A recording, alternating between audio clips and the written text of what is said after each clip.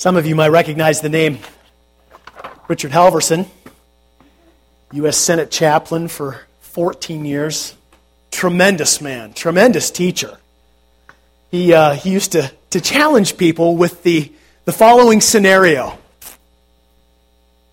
You're going to meet an old person someday down the road, 10, 30, 50 years from now, waiting there for you. You'll be catching up with him or her. What kind of old person are you going to meet? Will you meet a seasoned, soft, gracious person who has grown old gracefully, surrounded by hosts of friends? Friends who consider themselves blessed because of what that person's life has meant to them? Or will you meet a bitter, disillusioned, dried-up old buzzard without a good word for anyone, soured, friendless, and alone? That old person will be you. The composite of everything you do, say, and think today and tomorrow. Your mind molded by your beliefs. Your heart will be turning out what you've been putting into it. Every little thought, every deed goes into this old person. Every day, in every way, you are becoming more and more like yourself. Amazing, but true. You're beginning to look more like yourself, think more like yourself, and talk more like yourself. You're becoming yourself more and more. Live only in terms of what you're getting out of life, and the old person gets smaller, drier, harder, crabbier, and more self-centered. Open your life to others. Think in terms of what you can give, your contribution to life, and the old person grows larger, softer, kinder, and greater. He's right. I can remember a few years ago, a friend of mine was telling me about his elderly mom and how much he enjoyed being with her. He said for as long as he could remember, his mom had given herself, first of all, to passionately following after the Lord Jesus, and then to serving others, just giving freely of her life to others. And he said as she got older, it was just a delight to watch her life get bigger and richer and fuller. And she was a joy to be with. My brothers and sisters, I think we probably need to think a little bit more often about who we're becoming. We need to be intent on opening our lives to others in order to become someone that others want to be with, both now and certainly as we are growing older. And as the people of God, that is what we have been called to by Him. And in our text this morning, I sense in Peter's words an urgency that we recognize what God has done and move forward. Move ahead because God is at work in building us. And Peter's really emphasizing the us as in us, plural. He's building in us something special for others. You remember last week we heard the imperative written by Peter as obedient children.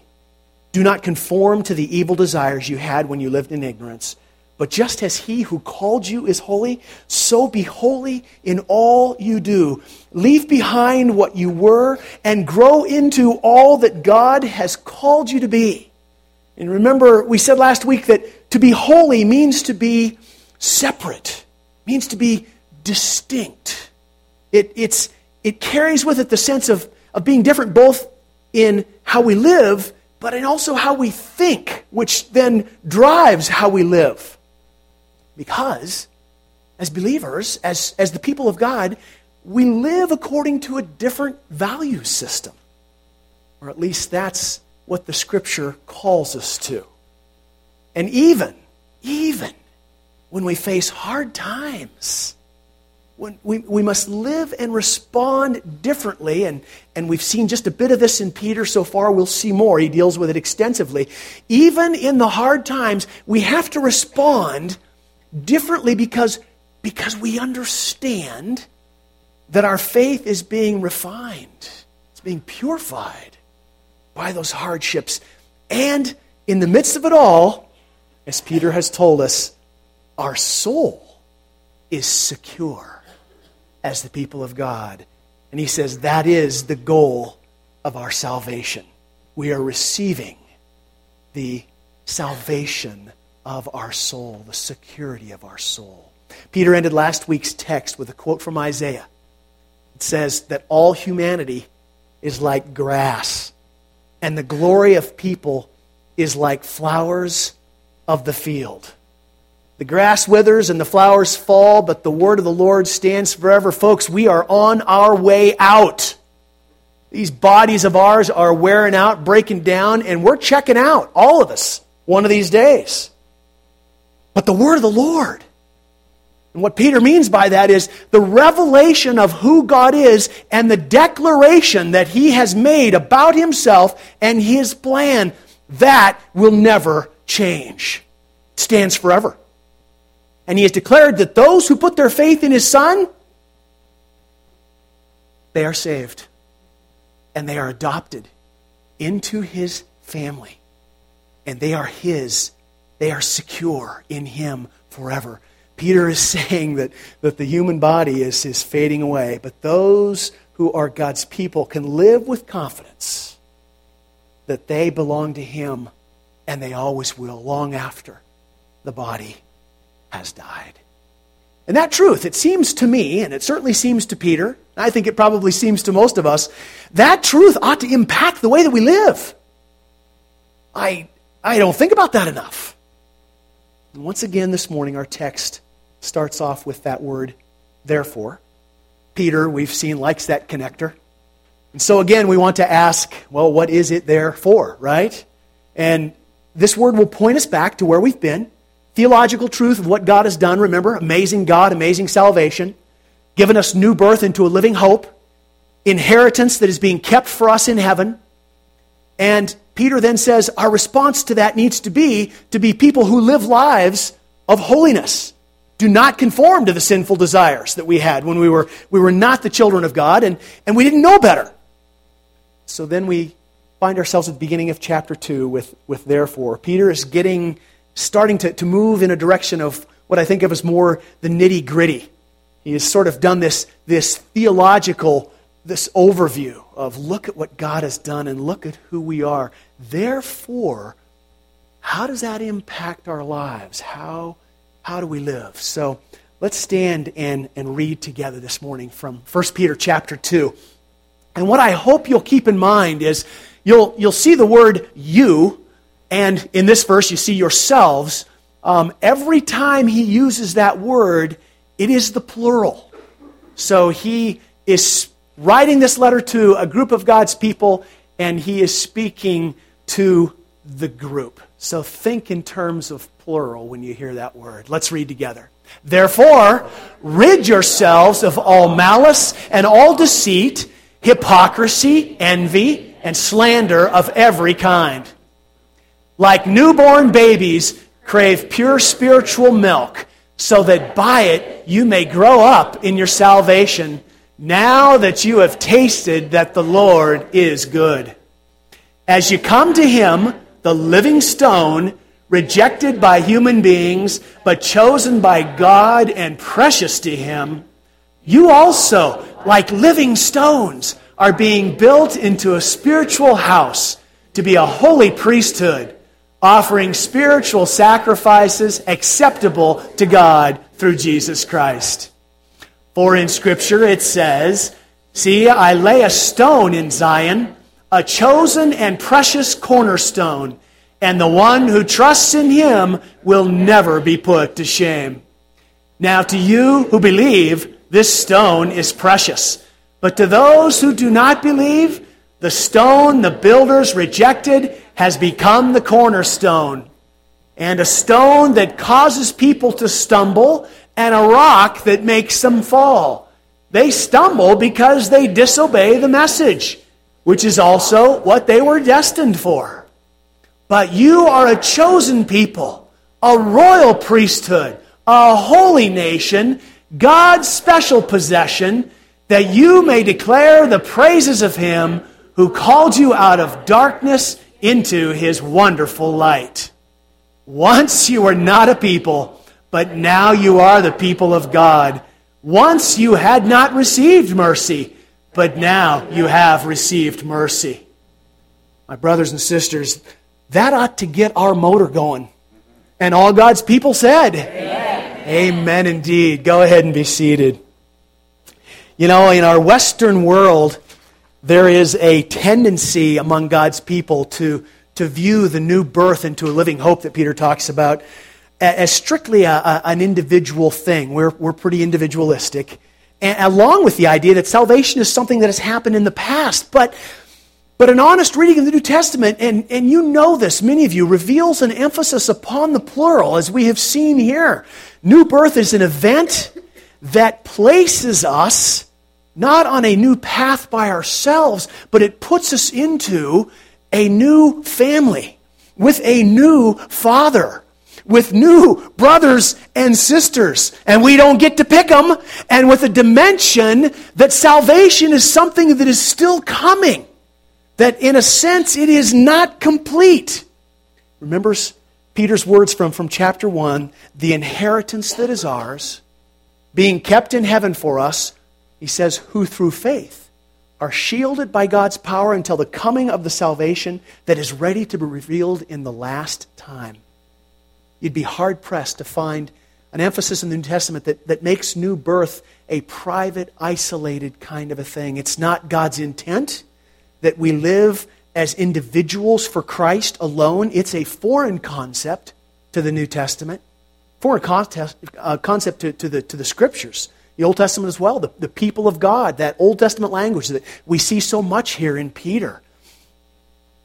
And it's those texts that really bring out the emphasis of we are in this together. This is one of those, called to live in a certain way. And so Peter is saying that based upon what God has done for us in Christ, given us that living hope, prepared for us that inheritance that is in keeping, we need to live our lives together as the people of God. What does that look like? Therefore, he says, you must live with no malice, no deceit, no hypocrisy, no envy, and no slander. He writes, rid yourselves. Get rid of, dispose of, dump all of these things. Malice. Malice is a desire to inflict injury or harm or suffering on another. Deceit is to conceal or distort the truth from others for the purpose of misleading. Hypocrisy, it's a pretense of having a character or principles that we don't really possess. Envy, feeling of discontent or covetousness with regard to another's success or to their possessions, their status. Slander, a malicious, false, defamatory statement or report. Notice, all of these things that Peter lists have to do with attitudes and actions that come between people. They're relationship breakers. And the command is, rid yourselves. It is plural. The idea is, each one of you as individuals take responsibility for getting rid of these things that exist in your life together. The group. Surrender to the leading and the conviction of the Spirit of God. Peter's not suggesting that we make this a job for the morality police. Peter is suggesting that we as God's people be responsible to remember what it is that He's done for us and follow the lead of the Spirit in making sure that we as individuals are ridding ourselves of this garbage that shows up in our lives. I remember as a kid talking negatively about a friend one time to my dad. And his response was, you know, son, I've learned over the years that if you mind your own business, you'll be busy all the time. I wonder if he got that from Peter. Peter's saying here, tend to the interior business of your life. Make it your business to rid yourself of those actions and attitudes that will come between you and your brothers and sisters in Christ. Make it your business to do that, because those things will crop up and you need to be attentive to them. Things that divide God's people and break relationships. And what is it that Peter is driving at? He's driving at a greater passion. He's driving at something that pushes us to do this on a continual basis. Rid yourselves of these harmful attitudes and actions. And I love what he says next. Like newborn babies, crave spiritual milk, so that by it you may grow up in your salvation. When I read that earlier this week, I couldn't help but think of Jeff and Allie. You think they're reminded again of the craving that newborn babies have for milk? Times 2. Jeff, how's that going?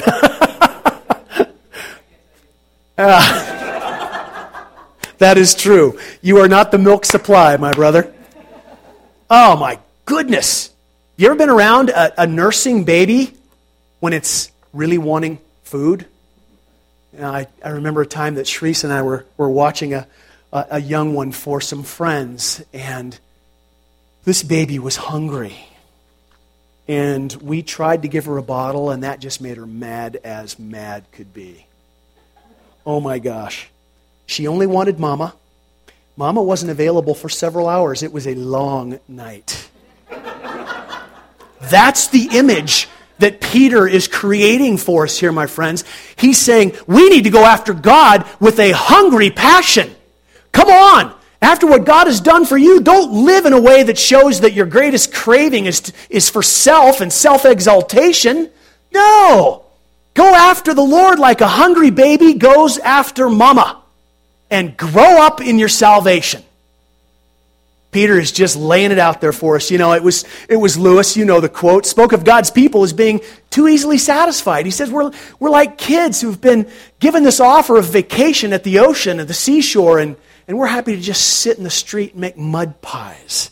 We are far too easily satisfied with less than what God has given us. Peter says, no! You've been given a living hope. You've got an inheritance that makes Bill Gates look like a pauper. What are you being satisfied with less than all that God has for? Be hungry. Be fussy. Be like a newborn baby. Crave and go after all that God has for you. Okay. Heather, can we put the next slide up? Because I think this is like the supreme statement in all of the letter. That's my opinion, of course. Which we know makes it right. I love this text, but you are a chosen people, a royal priesthood, a holy nation, God's special possession, that you may declare the praises of Him who called you out of darkness into His wonderful light. Okay, here's your question. It's one of those no-brainers. But sometimes we have to stare the no-brainer right in the face. These are truth statements Peter is making about the collective identity of the people of God. Now, are these simply nice things to know about ourselves, or is there a purpose to each one of them? Ask your neighbor, what do they think?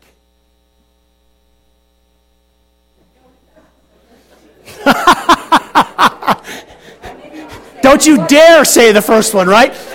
And you might discuss the purposes, since he says it. Okay, you're done. This didn't take long. What do you think? Just nice statements? Or are they more than that? We live beneath our privilege, often. Yeah, far too easily satisfied with less. And purpose. What are you reading about purpose in here? Wow, declare the praises of Him who called you out of darkness into His wonderful light. Can I just go down a rabbit trail for like a minute? There has been so much that's harsh. There's been so much silly stuff that has been written over the years about finding God's will for your life. There it is. That's it. God has called you to himself, has joined you with others who believe the same thing that you do about him, and your role then is to become a participant in this crowd that declares the praises of him who called you out of darkness into his wonderful light. You know, we fuss about, what does God want me to work, and what does he want me to do, and who does he want me to marry, and where should I go to college, and holy moly, we make things difficult. And that's not to say that God doesn't have an interest in those things in our life. I think our interest in those things is far greater than they need to be. It seems to me that if we were living into what God has made us and who he has put us into do this with, those kinds of things become a whole lot less important to us. To declare the praises of God, the word that Peter uses means to tell out, to declare, to divulge, to publish, to make known by praising or proclaiming, to celebrate. That is exactly what Peter has in mind, that God's people will do that. To be a chosen people is to know that we are special. And there's no sense of pride in that, folks. Remember, our theology tells us that God didn't choose us because we were special. He chose us because we were a disaster and we needed to be redeemed. So if there's any haughtiness in your mind about being special, forget it. It's to live daily with an awareness that God has made me his own because of his amazing grace, and I did nothing to deserve it. We need to be together in celebrating that we are the chosen people. To be a royal priesthood is about our purpose together. You know, in the Old Testament, the priest was the mediator between God and the people. We who are filled with the Spirit of God today, we have become mediators between God and the people of this world. We are the ones who bring the presence of God into the dark world.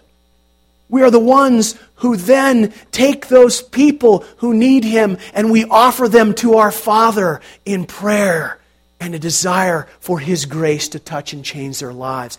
You are part of a royal priesthood. That is not anything insignificant. A holy nation. Oh, I love this one. A reminder that we are citizens of a different kingdom. That's the idea of being resident aliens. That's a theme that is important to Peter. We live by different values than the predominant culture in which we find ourselves. God, relationship to him, relationship to one another is the priority or the priorities of our lives. Oh, how easily and quickly we get that confused. And a people belonging to God, we are his and we were purchased at a great cost. That word there is something that God has purchased. We belong to him. He has made us his own. And when we don't live like God has done anything special for us, we make the cost of our salvation cheap in the eyes of those who observe our lives. So again, as we've seen before, this is Old Testament language. These verses that we have read and also the verses that lead up to it. Peter quotes from Isaiah 28. He uses messianic images of Jesus being the cornerstone of a new building. The understanding of the cornerstone in that first century was that first stone that was laid in constructing a building, and that cornerstone determined how straight the walls were, determined the right angles. It was the success of a building. Mess up the cornerstone, the building will be a disaster.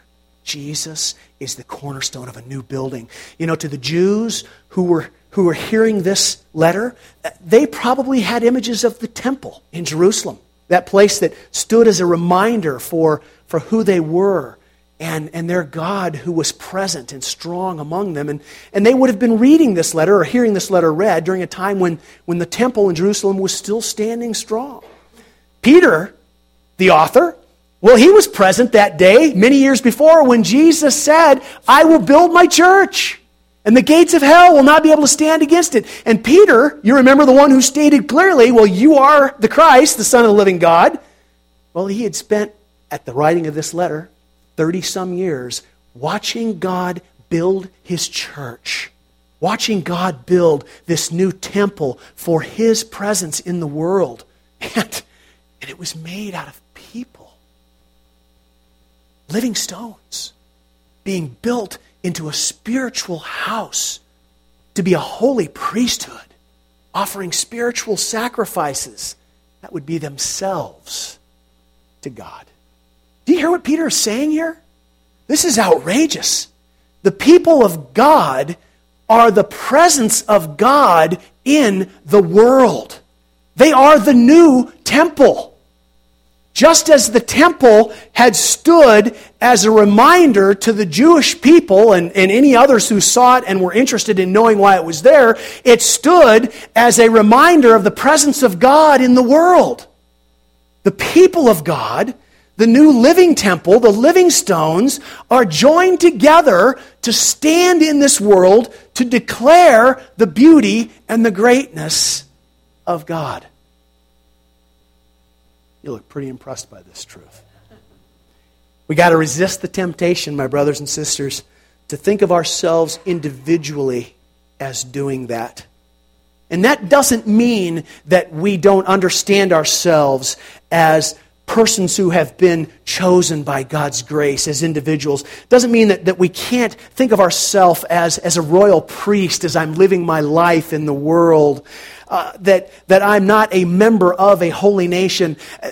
Of course, it takes the individuals to make the collective, but Peter's emphasis is understand the power and the presence that is available and made known when God's people are seeing themselves. It's more important that we be together than I just be by myself. Tremendous, tremendous witness in that.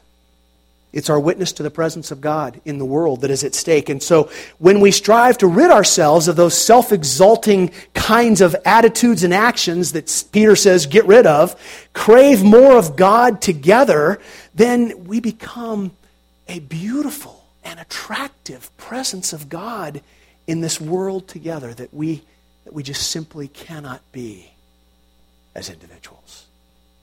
I hope that this really shapes your thinking about who you are in Christ and who we are in Christ. This really becomes important as we begin to move through some of the next verses as we move ahead in this journey, because Peter is going to say some very challenging kinds of things that he was calling the people of God to be in a very difficult context. But they could only be that and do those things if they understood themselves as resident aliens together, being this presence of God together in a culture that is really pretty unfriendly to the whole idea of Jesus and his church.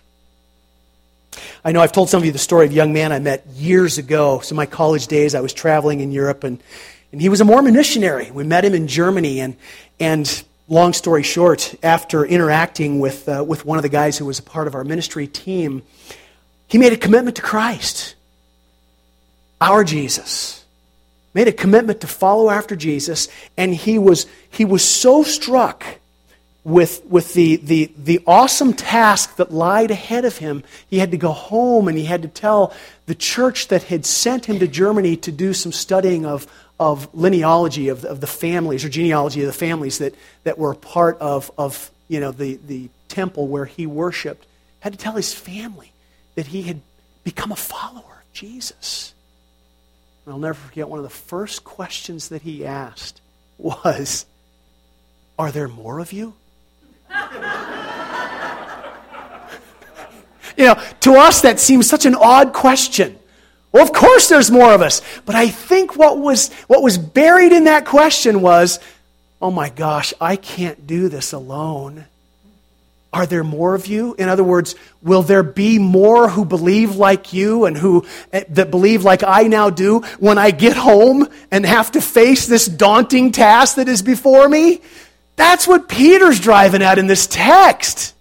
We're not in this alone. We're in this together. And there is strength, and there is power, and there is presence in together that I think ought to challenge us as we consider the task that God has called us to, and that is to be a presence that declares His praises, His glorious praises, the one who called us out of darkness into His glorious light.